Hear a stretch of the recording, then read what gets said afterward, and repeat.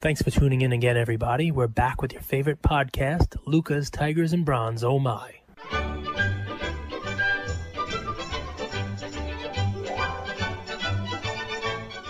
Ladies and gentlemen of our Luca Nation community, one of the fastest growing communities on Instagram. And I don't think that we're going to be able to cover all of the topics we need to cover today with our current guest.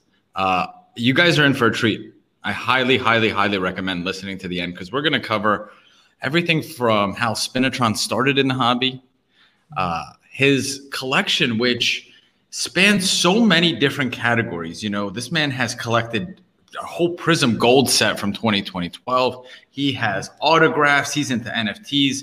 This episode is you can't miss episode, and I'm really excited to bring it to you guys. So without further ado, we have the celebrity guest. We have someone who Panini America reposts just about every single thing Spinatron creates on Instagram. So without further ado, Spin, welcome to the Luca's Tigers and Bronze podcast. Thank you for joining us today.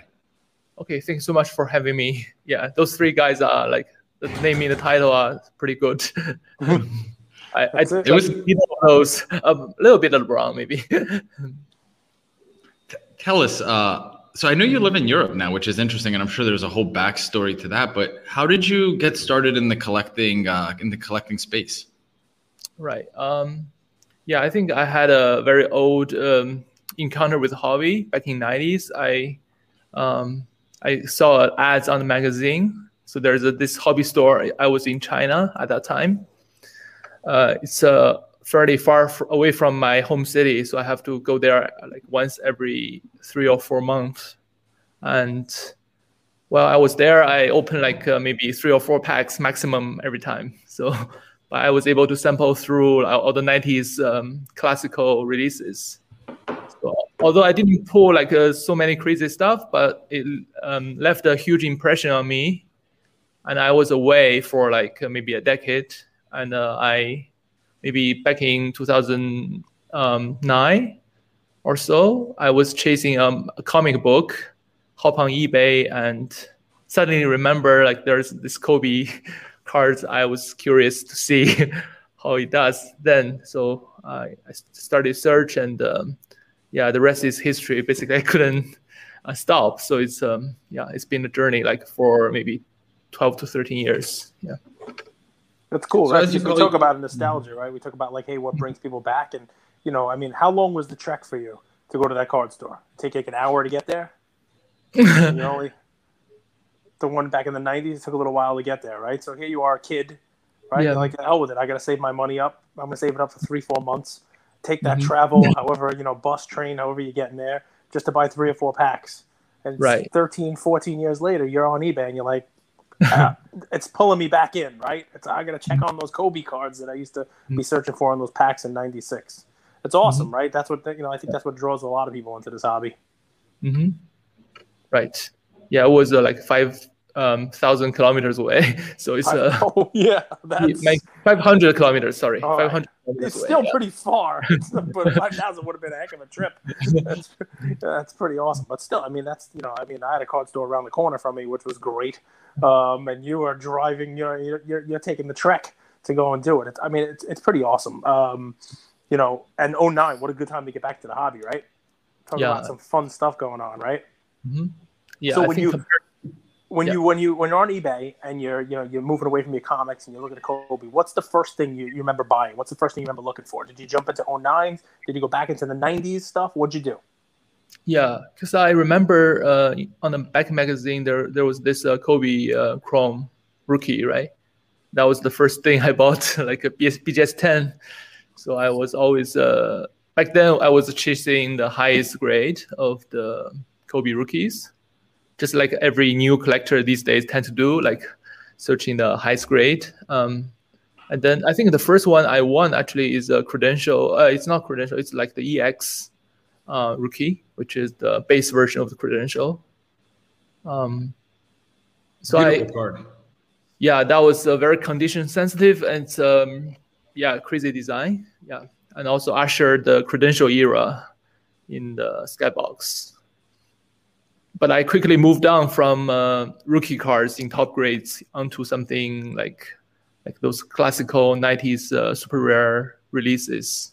Those were my focus for quite a few years at the beginning of collecting. Which ones? Like those PMGs, or credentials. Yeah, those are my favorites. You have any PMGs left? You have any PMGs now? Yeah, I have one. I can show you if you want. Just tell me which one you got, because that way I can be jealous, and I'll shut up. I'll fall on the floor and let Andrew do the rest. Okay, I can show you like by. I would love to see it. Yeah, I have some ready. Sorry, I should have been more organized, but wow. This is fun. We are the least organized podcast in the world. Look at that. This one. That's beautiful. So it's the Jam Master. It's the 1 of 1. The second year of the PMG release. Yeah. Wow, that's gorgeous. Has a bunch of letters saying it's 1 of 1. Yeah. 1 of 1. Well, I'm curious. If someone was to ask you, Spin, what's your collecting philosophy? What would you say to them? Because your collection spans so many different corners of the hobby. I'm curious. What's your philosophy? Philosophy? Yeah. So I think as I started at the very beginning, because I also, although I had a contact with the hobby in the 90s, but I was very much like a newbie, right? So I have to read around. At that time, there was 2 hobby forums, Hobby Kings and the Blowouts. So I basically read every post, basically all the major discussions on what's the classical, which makes the sets so great, and what's the most favorite sets among player collectors. So after I know this, I form a kind of personal taste, which is would be my chase. So I define my goal basically. I was very lucky. I was able to get 2 Kobe credential now out of 8. I think it is one of the rarest Kobe card in 90s. So only 8 of them I was able to get 2, and the time I get my second was actually April 12th, like 10 years ago of yesterday. So that kind of, because I really like the card, the acetate feel on the one side, and very thick and refracting with the player contour, silhouette cut out, little bit of surface topography kind of feel, like there's a layer of color change. So I really like that set, and I don't know whether you guys are familiar with that set. It's has a crazy numbering system. So it's a set of 80 cards, and so if the card is, for example, is at position 8, it's numbered out of 8. So on and so forth. So at the top of the list, it's super hard to get even find a copy anywhere. So that chase kind of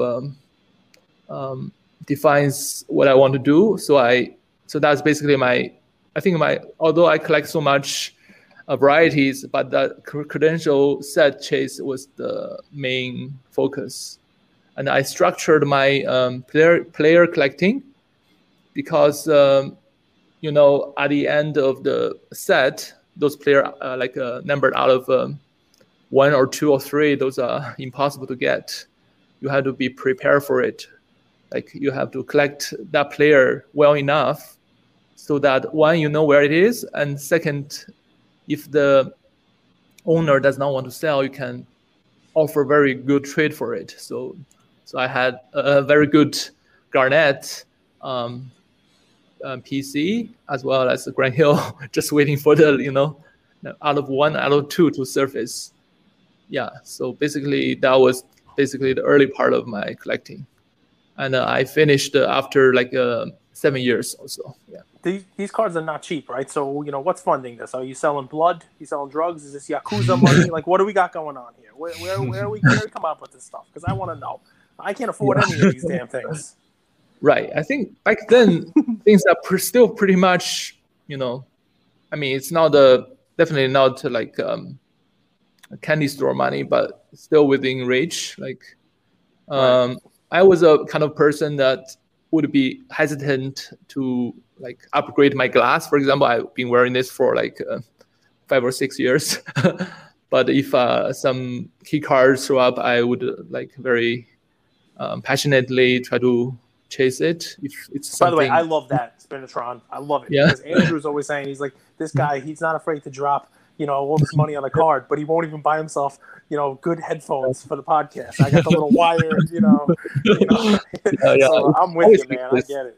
That's your grail, man. Which I mean, I got to do, because I'm excited listening about this stuff, because, there's a lot of people out there who are listening like, I got lucky, right? Mm-hmm. Oh, he was buying the stuff early, right? It's not luck, right? There was strategy, there was collection on this. Even though these things were affordable, you were smart enough to realize that to get the Garnet, to get the Grant Hill, to get those from the collectors, that it wasn't just going to be about money. It was about strategy, right? So you had to go and buy other Garnets, whether it was a Skybox Premium Ruby, right? Or whether it was, I can't even imagine what the Grant Hill card would be, whatever it is. But you built up a PC of those guys knowing that you would have to be an offer to the holder of the 1 of 1 or the 1 of 2, the Hill and the Garnet of your credentials cards. You have to offer them cash and some other Grail type card in order to pry the card you want out of their hands. So there's a lot of strategy. It's not just luck. I mean, this is smart, right? And it doesn't always work out. I need a Pokemon PSA 10 Zard, but I couldn't afford it, so I bought a 9, figuring maybe if it's between me and somebody else trying to get a 10 from someone, maybe my offer of cash and a 9 beats out someone else's offer of cash. It's the same type of thing. I love it. I mean, that's real cool stuff. So you're obviously still collecting now, and some of the cards you have are other people's Grails. What's your Grail card right now? What's the card you're hunting now? The number one, the top of the peak. Yeah, I think the reason I'm waiting to like discuss here is because I have somebody else is looking for it. Somebody else is looking. You don't want to. Yeah, because I have no hostage situation to be given. So I think I'm pretty much satisfied with everything. Wow, nice. So, but still, I like Immaculate a lot because it's kind of like the Panini's version of Exquisite, same designer, and I think it has the most well thought set compositions in Panini's all the products. And Kobe has this number piece acetate auto patch out of 8. It happened to be his last Immaculate auto patch because of the situation on like this tragedy. Before, all the number pieces kind of auto patch are out of 24, and this is 8 for the first time. And the design, like the action shot, was the 81 game, so it's very special. I was able to get 7 of the 8. So the 8th one would be the one of the key card. Wow, they're high on my list. That's the. So you don't play nice, man. You don't leave any for anyone. Because I'm listening to this, I'm like, let me go try to find one of these. This sounds like a cool card. Maybe I'll mortgage my house. But no, I'm not going to find them because you already have 7 of 8, and the 8th one you're gonna hold somebody up at gunpoint. Make sure you get that one too, obviously. Yeah, that one is actually with a good friend of mine who is a very passionate Kobe collector. So it's I'm happy with the 7 because Kobe been to finals 7 times, so that's cool with me already. So, but if something can be worked out, even great. Yeah. So it's like all 8 of them. It's almost impossible. Yeah. Wow. That's awesome. Yeah, that's amazing stuff. So he doesn't have a Grail. There's sort of one, but his friend owns it. So he knows if it ever comes available, he's gonna get it anyway. Look at this guy. Who's better than you? What do you got, Andrew? I don't even know where to go.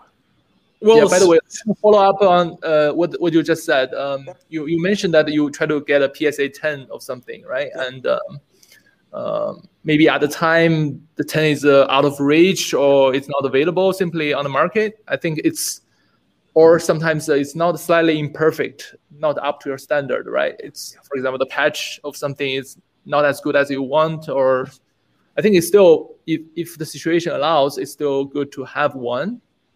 because the next time it comes around, it could be just another multiple of that. And also, yeah, you can always upgrade, right? Sell this to fund the other and so on. Lots of things to play with. Yep, and you're 100% right. For the perfect thing to show up, it's gonna be. Yeah, you're 100% right. When I passed on the card I want, it was like 70,000, and now it's like 400,000. So yeah, it's it's what happens. It's just what happens. Okay, you are at the complete magnitude of mine. Okay.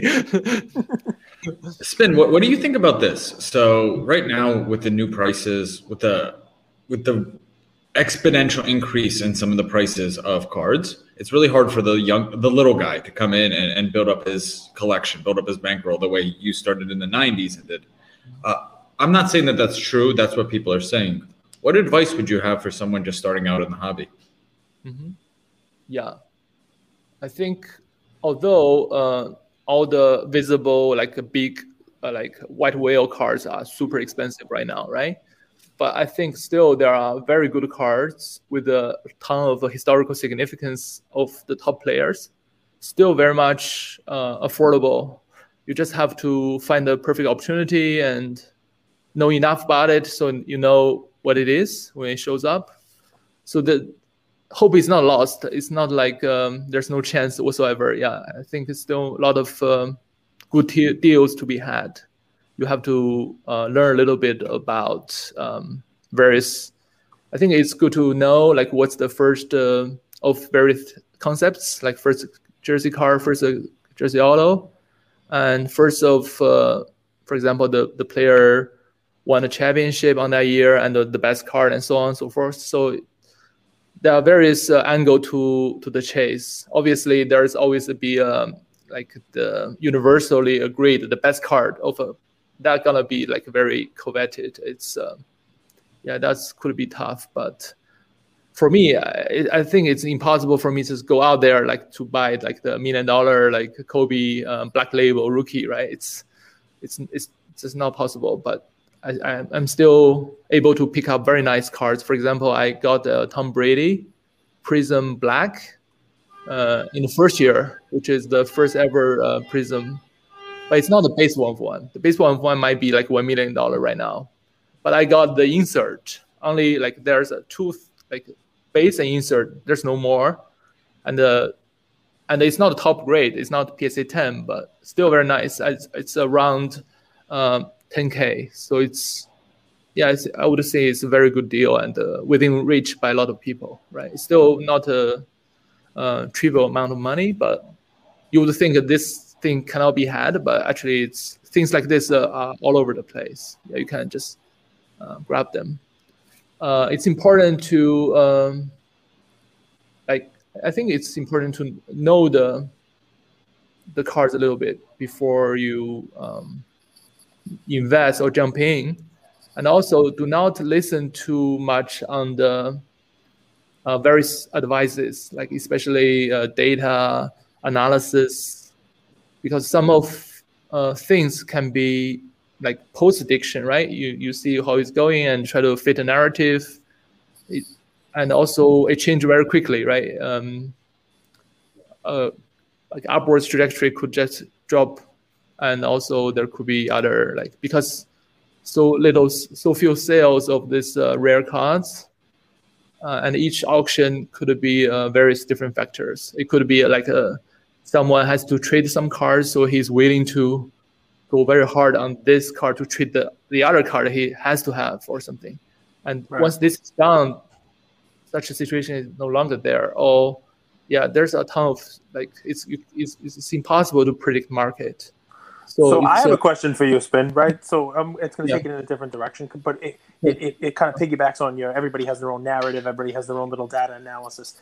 Mm-hmm. I may not get a chance to talk to somebody for a long time who knows more about Panini basketball cards, Panini football, Panini than you. You're basically like Panini's poster child. You say something, they post it, right? So it's, obviously you've been doing Panini stuff for a long time. You know the Prism brand, the whole deal, right? I love 2012 Prism. I talk about it all the time. I love Prism. I think Prism is awesome. I think it is the, it's the bellwether set. There are a lot of people out there talking about the narrative is this, right? It's at some point in time, Select is going to pass Prism. Okay. Right, and what that means, I don't know. Whether that means it's going to be the card that people collect, it's going to be the go-to rookie card, it's going to be the one that is better, it's going to be more expensive. I don't know what Select's going to pass Prism means, but I'll just leave it out there for you. I'll say, do you think Select passes Prism? You think Prism is just like installed as like the the go-to product? You think that Select might actually quote pass it? What do you think? Yeah, I think I heard some arguments favoring Select Prism a little bit, because I think it's at least for certain years it's rarer than Prism, right? Silver, Select Silver is rarer than Prism. Yep. But I'm not sure it's universally applied. I think Select, when it first came out in basketball, it was the first brand to introduce the 1-of-1 Prism Black. It's the Select. And I happen to have the Kobe one, but I didn't have others. And also it's the first one to have RPA in the Prism type of technology. And right now, the Select features a huge patch window. Like you can get RPA of in Select with a huge patch. But in Prism is a very small square. But still, I think Prism is the universal. Yeah, it's the number one. The status is so like firm right now. It's almost like much better than the like National Treasure RPA of the rarest kind, or even Logo Man. So a good Prism Gold in high grade might even outsell the Logo Man sometimes. So it's how does that argue like is it anywhere close? It's not possible.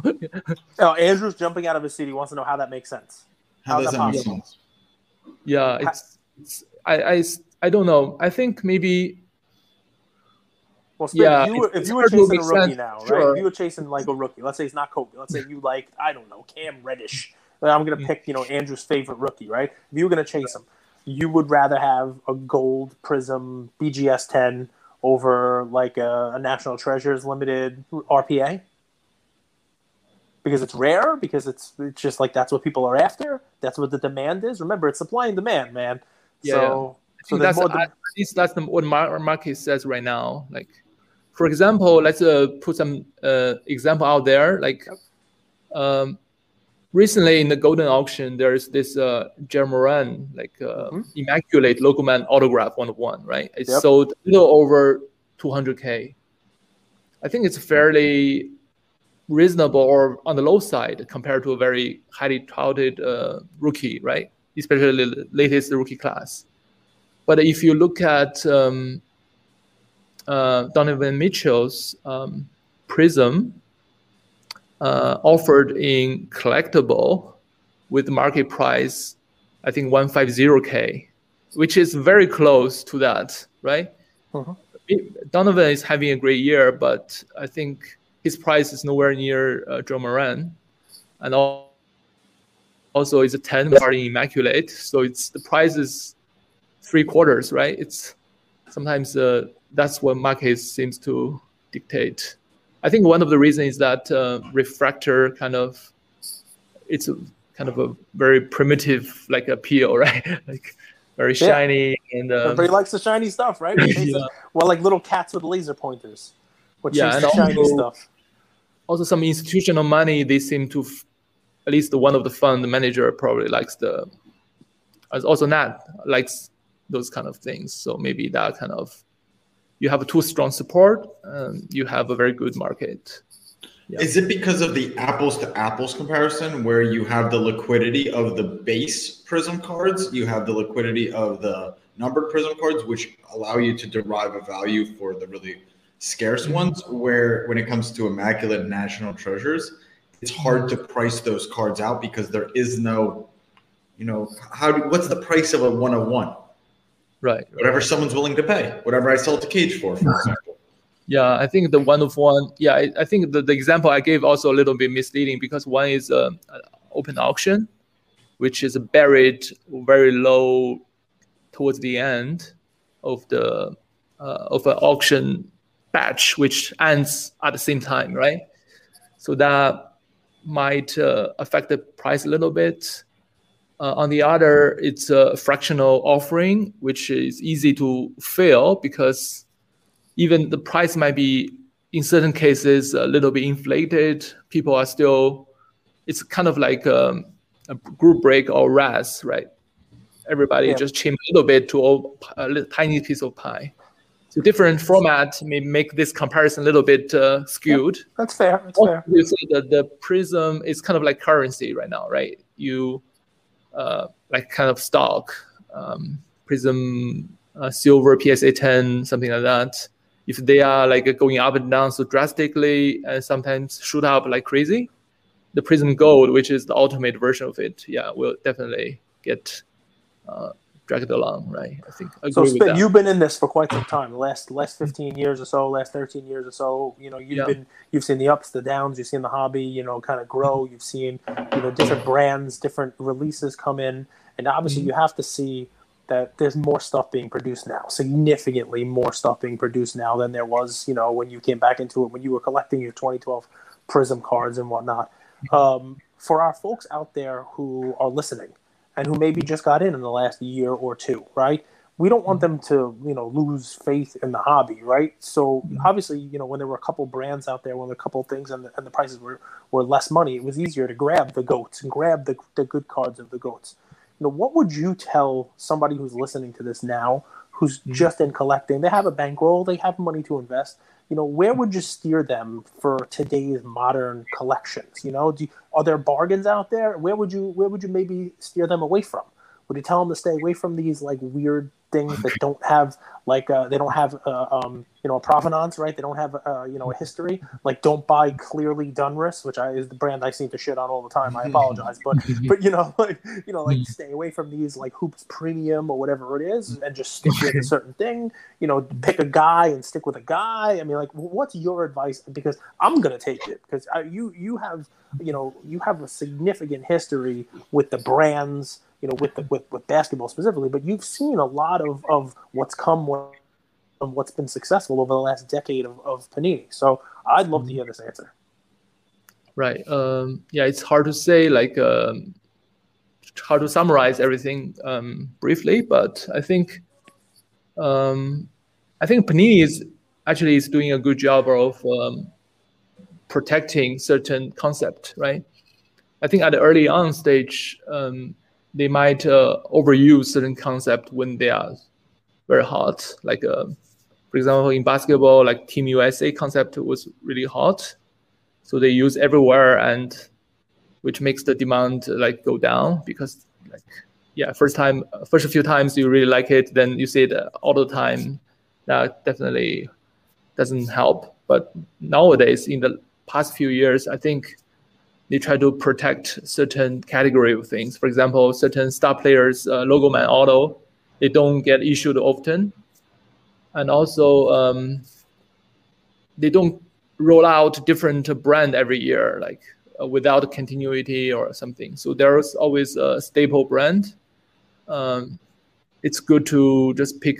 I think each rookie class has a few very good guys, right? Maybe pick one is a little bit risky, maybe pick a few. And also cross sports. I think for football, for me, it's only quarterback. Basketball, maybe, for example, the top two, I think every year is universally great, right? Which is number one, it's personal preference. Give me your top two from Zion, Ja, Luka, Trey. You have to pick only two. Okay. Yeah, maybe Zion and Luka. Yeah. Michael Porter Jr. Significant cards of those guys. Yeah. Sorry. Michael Porter Jr. investor, or doesn't make the cut of the top two? Maybe not. To be honest, I haven't watched much of the basketball this year because they are broadcasted right in the middle of the night. It's impossible. But I do watch the news analysis a bit. Yeah. I think you have to. It's definitely you need to watch the game to see whether. I think if a player is gonna become the future franchise player, right? it will pass the eye test basically. And also you have to look at the situation whether the team is going anywhere, because I think the market is have a very short memory. After a few years, even though first few years, you get like super prices, a lot of collectors. For example, Wiggins or some other guys, John Wall used to be popular, and even Blake Griffin, his card used to be like 10K. Now it's like a couple of $100. For the Natural Treasure. I mean, it's Tatum is some guy I collect. I think he's doing pretty well, but still, I think right now the team is not at least not playing at the level people are expecting them to play. If this continues for a few more years, I think, it's also could be risky. So you have to analyze deeply. But I think that the talent-wise, there are generational talents every year. At least worth investing. It's good for the hobby, because if it's a bust rookie class, then it's the whole year is gonna be wasted. Spin, you also do NFTs, or in your profile it says not for sale, not for trade. Does that mean you don't trade your cards, or that you're an NFT investor? Because I saw you also own a Shaquille O'Neal blockchain card. If you count that as NFT, then I definitely have a bunch. But I keep asking Panini, are these blockchain-based cards actually NFT or not? If not, can you convert them into NFT? Because I know NFT in arts are like right hot right now, right? And a lot of drops and sold out quickly. So, but I also, I didn't like deep dive in those scenarios, but I did observe in certain, like they have several websites doing releases, right? In some of the websites, it's sold out pretty quickly, and sometimes it's the mint, like give you like 5 to 10 minutes. How many copies bought by the guys are the number of releases, right? And then afterwards, it's traded in secondary market. I think at least from a few examples I looked at, right after release, the price could be easily like several multiple of it, right? And then after maybe just 2 weeks or 3 weeks, it comes down to the worst situation could be even 10% of the minted price, which is quite tragic, I think. So you still, I think in every market, there are super good stuff. Also, I know like Park or Beeple that like super safe, but there's so many people out there, so cannot be everything diamond. There's no way, right? Just like cards. Only if you look at so many products, only maybe less than 20 are like can be defined as classic. All the rest of are like basically forgettable. Do you think of yourself, Spin, as a collector or an investor? I always think myself as a collector, because sometimes the card is valued so much, it's easy just to try to liquidate, right, to turn it into some value. But I always never think that way. It's find it extremely hard.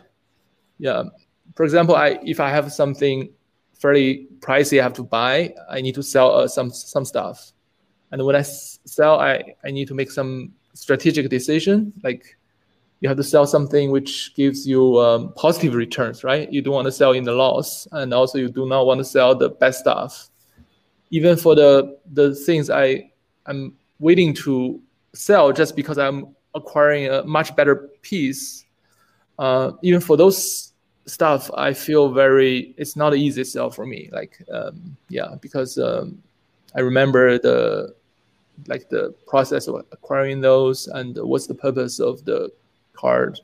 Could be part of the pairing, or there's some reason for it to be in my collection. So it's not for a true investor. It's like when you see a perfect opportunity to exit, right? You never think twice about it, and there's no emotion involved. That would be the perfect investor profile. But I would think myself as a collector, but I'm I think at today's age, you have to be investment savvy. Like you cannot just, So when do you sell, man? Do you ever sell? Mm-hmm. Do you have like a plan to sell? Do you say, hey, I bought this card at this, or there are cards that you will just never sell? The key is to never sell, is what I'm learning. Hodl for life. I guess, it's just die with it. Like, just be buried with it all, right? The person who dies with the most Kobe cards wins, clearly, is what I'm learning. Yeah. He's like, yeah, okay. Right. When I buy a card, I never think about the scenario where I could sell this or what's the condition that if it meets, I will sell this. It's not the process I'm thinking. But I know for certain very good investor, they always think, what would be the exit profile for this card? Like, who will be the future buyer? Like, if I buy this at 1 million, is there like going to be a 5 million buyer in the next 3 or 5 years? Something like this. Yeah. I think at today's level, you really need to have some investment mindset to it somehow. Like, because mind if I go with a slightly different direction? It will be a little dark for 2 seconds, and we'll switch it back to. So I like to do research. I like to see all the collections that our guests have, and you have amazing cards. I mean, guys, if you just go to spinotron.com, I think you'll never start browsing. You'll just be scrolling down because it's incredible. But I saw you have a few Deshaun Watson cards, right? Yeah, I have. Actually, I bought one of the big ones recently before it broke out. Yeah. And if it's okay, we always talk about all of our successes. We never talk about, things that don't go well and how to get out of those and how to, recoup. I mean, it wasn't just Deshaun Watson, Ray Rice. It happens a lot,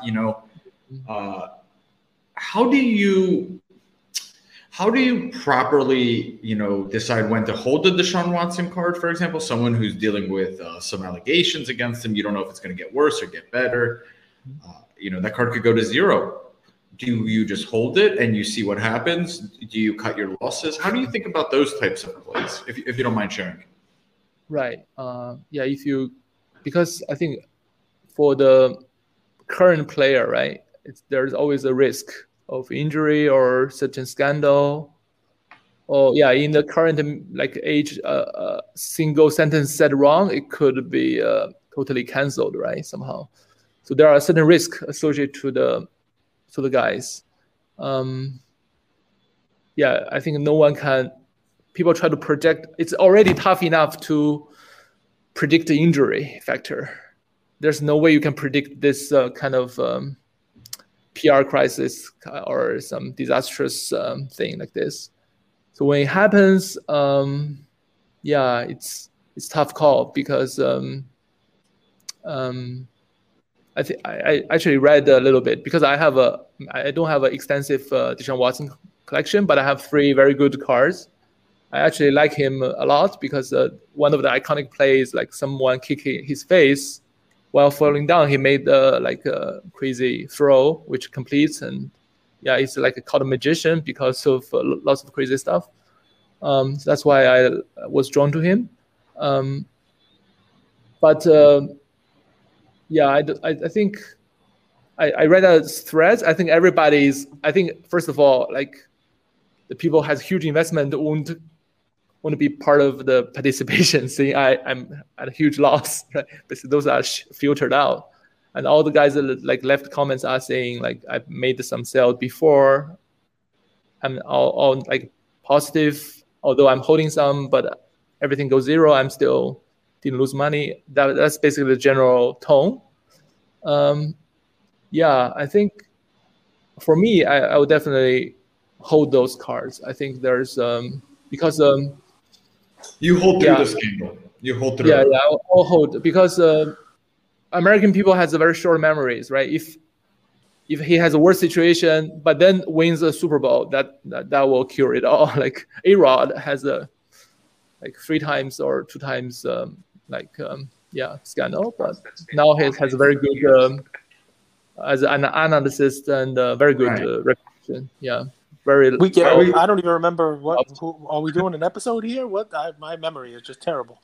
So but I have a question for you, right? And it's a reasonable one. It's a Kobe one, actually, believe it or not.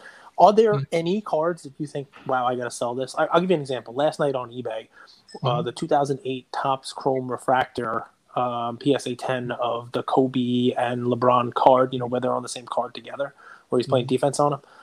That sold, and it sold. I think it went for like $18,000 or something like that, right? And that's about where they've been going for. I've seen them sell for 14, seen them sell for 20 recently, and I was actually thinking about buying one because I don't really have any nice Kobe or LeBron cards. I don't really love either one of them, to be honest.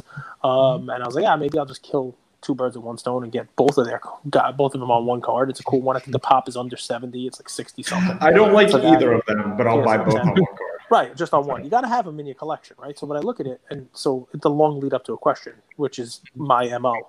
So I look at it, and I also check like the recent sales history, and I go back about 18 months, right? And if you go back 12 months on that card, that's now $18,000, or in some instances 20. You go back just to last year, and it was $3,000, $2,500. You go back 2 years, and that card was readily being sold on eBay for $200, $300, and it's now $18,000, right? Do you take a look at stuff like that and say, maybe I start taking some of the money off the table here? Because how does something like that continue to grow? How does something like that maintain that value? It's amazing. I do this pretty often. I look out, let me buy that card. But when I look back 2 years, maybe I should never do this because I'm missing out on cards that'll probably be $50,000 next year because that's just what happens. But what's your thought process when you see something like that? And you're like, because you probably own that card. You probably owned it for $200 2 years ago, and now it's $18,000. Do you think like, wow, let me go make some money here? Yeah. Right. I think that particular card is a super safe. I think many people like it, and But as you said, in general, like this is a general example. Like, of course, everything I think compared to values like 1 or 2 years ago, it could go up 5 to 10 times, right? So it's pretty usual to see like value like 2 or 3 years ago selling just like, as you said, maybe even 100th. For example, I sold a Harden Prism Gold, which is 300. At that time, I think I bought it around 100 or so. Yeah. But recently sold close to maybe, almost 50K, maybe 40 something K. Yeah. Right. So think about multiple, 100 times or some craziness, right? It's insane. Yeah. But I think because if you look at Harden has achieved and count all his top cards, I think the card is right up there. So I think the value won't shrink to that level. It might fluctuate or steadily increase. Yeah, I'm not sure about another such crazy multiplier in the near future. It depends on whether you guys can bring like super celebrity on board or athletes. If you can expanding the scope, definitely will increase the demand, right? Yeah, I think we are at a different market right now. You cannot go back to look at the prices. Because that was my earlier mental block also, because once a flipper, because I see the market, everything, I saw Flipper bought a card which is at that time is a Rodman credential. He bought it like 500 or 800. When he tried to resell, I was only willing to put in a bid of 2K because I cannot imagine myself to significantly overpay that. But I lost the auction, and to get it, I have to put so much effort, and I have to pay like 10K just to get one, like 3 years later or something. So sometimes you need to do some analysis and see where things originate, but do not get restricted by it in some sense. Yeah. What line of work are you in, Spin? Professionally. I'm kind of a researcher and also help a family sometimes. Yeah, it's kind of researcher mostly. So that's why I'm good at searching some cards and realize some patterns, look into the history and stuff. Yeah. I was gonna say that. I'm glad you went there because And maybe, I mean, it sounds like you've been a researcher for what, 20, 30 years, maybe your whole life. Mm-hmm. And I think what's changed about today's world is research has changed. How you do research has changed, right? Because you mentioned be careful or don't listen to everybody and what they're saying because you might miss the boat. How do you do your research with so much information available? Mm-hmm. But also, you know this as a researcher, not all information is the same, right? Mm-hmm. Mm-hmm. If you were teaching a research class, Harvard got you and said, we have this new industry called the sports card hobby collectibles. Teach people about research. How do you go about it? What are the 1, 2, 3 steps? Would you mind sharing a little about that? I think it could help a lot of people. Right. Yeah, that's a very good question. And I think that's basically the thing missing, basically to the newcomers, right? People never talk about how to get information or get pricing. I think you need to know a few basic websites like for example, like 130point.com. You can check the buy offer sold price. The website better acknowledge my promotion somehow. Yeah, and also for example, for Panini cards, you can use their checklist, and also for the Beckett. I think I always use the Beckett website to see, like, for example, if I want to say, for example, if I want to sell a card, I want to say this is the Peyton Manning's first exquisite logo man.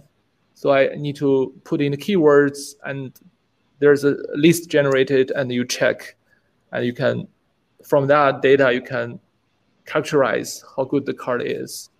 And so there are a bunch of websites like this you have to use daily. I think that's the basic thing. And also, right. And also you need to maybe have a couple of good friends to share discussion with, maybe from different camps, so you do not think always the same way. It's better to have a guy who always not on the same page, like always. You have to convince him, or it's better that way. And also, can I share? I mean, sorry to cut you off. I mean, the Real 27 guy, right? Adam is a great example of that. Adam thinks as unique as anybody in the game. I don't think there's anyone who thinks like Adam.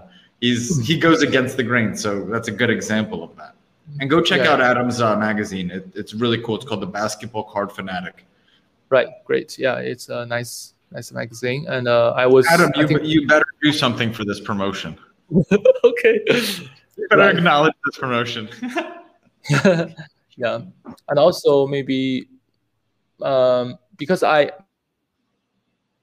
personal from the forum, I think people only look at the forum maybe on the current page, but there is a search function, right? You just search certain topic, all the historical threads came up, and for example, the only current active forum is blowout.com, like forum.com, and you search, and I think blowout is very like very active because the traffic is generated by chit chat, right?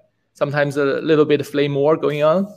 You should be able to sift through all that. Just look at the certain key observation by guys. You can learn quite a lot from them. Yeah, I think also historically, maybe people are already very skeptical about certain cards selling at a very, very laughable level at the current rate, but back then people don't believe it, and it's good to have some perspective and so on. I think basically I'm using the same kind of resource everybody can use. You just have to keep using them, and it's maybe I'll try to make some posts to at least some of the ways I try to do research to help some guys. My favorite thing you said is about grab a couple friends out there who might not be thinking about it the same way as you. You know what I mean? It's not an echo chamber time, right? First of all, it's cool to have your friends because you get to show the 7 Kobe's and be like, ha ha. So that's number one, good thing to have those friends. But 2, I mean, maybe you're thinking about buying something and they're like, you're insane. Like, why would you ever do that? You know, like, why would you spend that much money? You could buy this, this, and this instead, or, you know, why would you do it? It's great to have that ability to kind of, you know, bounce those ideas off of somebody else. Anybody who's out there who says, I wish I had somebody, you know, Andrew has no friends, so he understands. But you know, if you're out there and you know, maybe you're in an area of the world where there's not a ton of people for you to bounce your card ideas off of, message us. Send us a message. We'll get you in a you know, Luca Nation group where we'll have 25 other friends who you can bounce your card ideas off of. We'll try to put you in something like that. We'll get Spin in one of those too. He'll have your head spinning in a second. It'll be a lot of fun. We'll call it the Spin group. We'll only talk about Kobe, only talk about cards that Spin needs. So we'll fill the group with other people who have one-on-one Kobe's, and Spin will make crazy offers to get them from you. It'll be a lot of fun. No, but seriously though, the community is an important part of the hobby. I know you have to love that, right? I mean, you have to love, you know, putting the pictures up of some of the Kobe stuff you have and the feedback you get of some of the crazy collections that you've built. So I know I do. I should show my cards off more often. It's cool, man. It's part of the fun. It's part of the cool. I mean, I don't have what you have, but nobody does. What's up, Andrew? Do you ever go to shows? Because you're like this mythical creature in the hobby that like everyone's like loves your collection. I'm curious, do you ever go to shows in the States? Have you met a lot of your friends in person? Right. I think maybe like, let's see, maybe 4 or 5 years ago, I've been to nationals and actually met a bunch of guys. I post all the picture on Instagram. Like, yeah, I've been to the show 2 times. I think when the COVID situation is over, I think I would like to go again. Like, and these days, national is not the only big shows. There are many shows put forth by people, so a lot of opportunities to meet people or buy. Yeah. I love it. So, last question. We'll wrap with this. If someone were to ask you, you know, is the hobby, you know, in the beginning, in the middle, in the end, what do you think? That was first inning or something. Okay. We are in the pregame. We're in the warm-ups. Where do you think we are, Spin? Give people, you know, your kind of thesis on the hobby moving forward, if you don't mind. Yeah, I think it's. To me, it's definitely a transformative year because before it was just a hobby, right? And nowadays, like my family and my wife, it's very impressed about like the collection I have, like the returns and everything. And also outside people also regarded this as something worth looking into. So this has never been the case before. So it's definitely going to a different level. But yeah, I also feel very optimistic about this thing. It's definitely not nowhere near the height yet because I think the cards, for example, has the intrinsic appeal, right? It's if you look at certain cards, you're just drawn to it. No explanation needed, right? You don't need to like try to convince somebody this is a really nice one. And certain cards, because I know a dealer who is very good at flipping things, but there are a couple of cards he always kept like in his PC. So for certain good cards, it can turn investor into a true collector for certain cards, right? So those kind of quality, I think, yeah, it's impossible to just dismissively think it's now is already we are at the top. I think it's nowhere near, and a lot of people are getting in, like from various different parts of the world, and yeah, it's definitely interesting.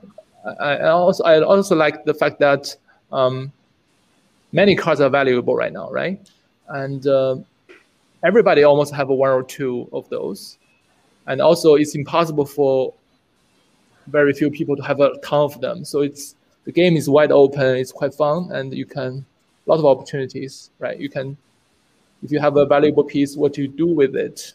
Do you want to keep, like the value keep growing or try to do something about it, like retire or something? Yeah, it's quite fun. I just want to ask one thing before I close it. You mentioned people from other parts of the world are coming in. Traditionally, this has been a U.S. hobby. You know, right. Is Europe, is China, Are other countries getting into this, really?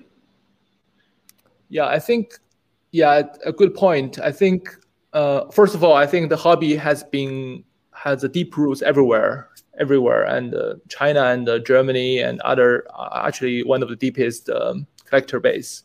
But I think, for example, in China, I think as far as I know, no one is willing to spend 6 figures readily.